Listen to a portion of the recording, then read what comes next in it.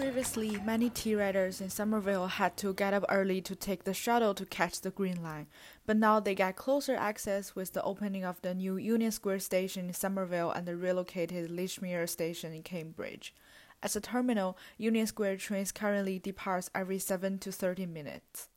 David Morgan, a commuter who lives in Cambridge, says that he's been looking forward to having tea in his neighborhood for a long time.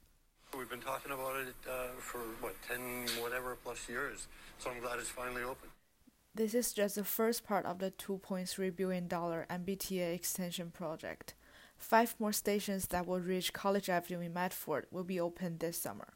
Steve Potak, the MBTA general manager, also talks about how the project will benefit residents who live nearby. This is going to give access to the residents of these communities. It's going to give them access to the subway system in Boston.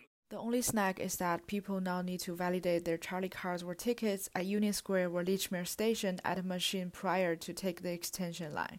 But don't worry, the staff will be there to assist. For WTBU, I'm Audrey Shi in Somerville.